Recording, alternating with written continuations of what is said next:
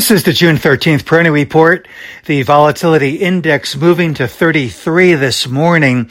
That puts it right in the thick of near-term resistance that has been playing significantly in recent weeks. In fact, at the beginning of May, the volatility index stood around the 36 level and since then has been in a downtrend, touching a low near 24 here before rallying late last week with a decline in the overall market. We haven't seen panic playing out at any point during the course of this year.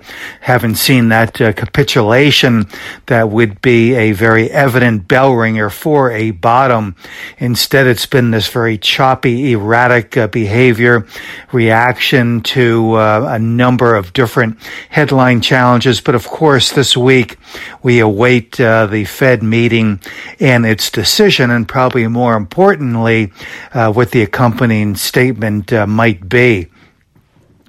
The Fed had said that they would keep rate hikes capped at 50 basis points along the way, but there is conjecture that the Fed might move more aggressively in light of the most recent inflation data, and I think that is certainly attributable to what we are seeing here in the last session, Friday session, and certainly what we're seeing in the pre-opening indications this morning. And those pre-opening indications would imply that the Dow is going to test very close to the lows that it has struck last month, those lows around the 30,650 area. And for the other major indices, probably a similar situation, testing to or maybe even a little bit below the lows that were struck in late May. I think that what's going to be important to watch here is how the underlying market behaves. That is, if the underlying market fully participates in that decline, that would certainly be a greater cause for concern. But I think that we might see something of a divergence, maybe a subtle one, where the underlying market and some of the sectors that have been showing the best leadership, that is traditional cyclical sectors and other related sectors, could actually perform a little bit better than the major indices. So the top-down might diverge somewhat with the bottom-up assessment here as we work through today and the sessions leading up to the Fed's decision midweek. The energy stocks, which have been very strong, pulling back here.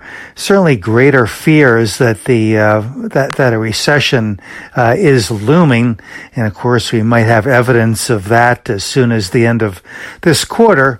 And possibly further evidence and confirmation as we go through the third quarter here. So it might be academic almost in the eyes of the market, which seems to already be anticipating, if not discounting to a certain degree, the likelihood of recession or something along the lines of stagflation.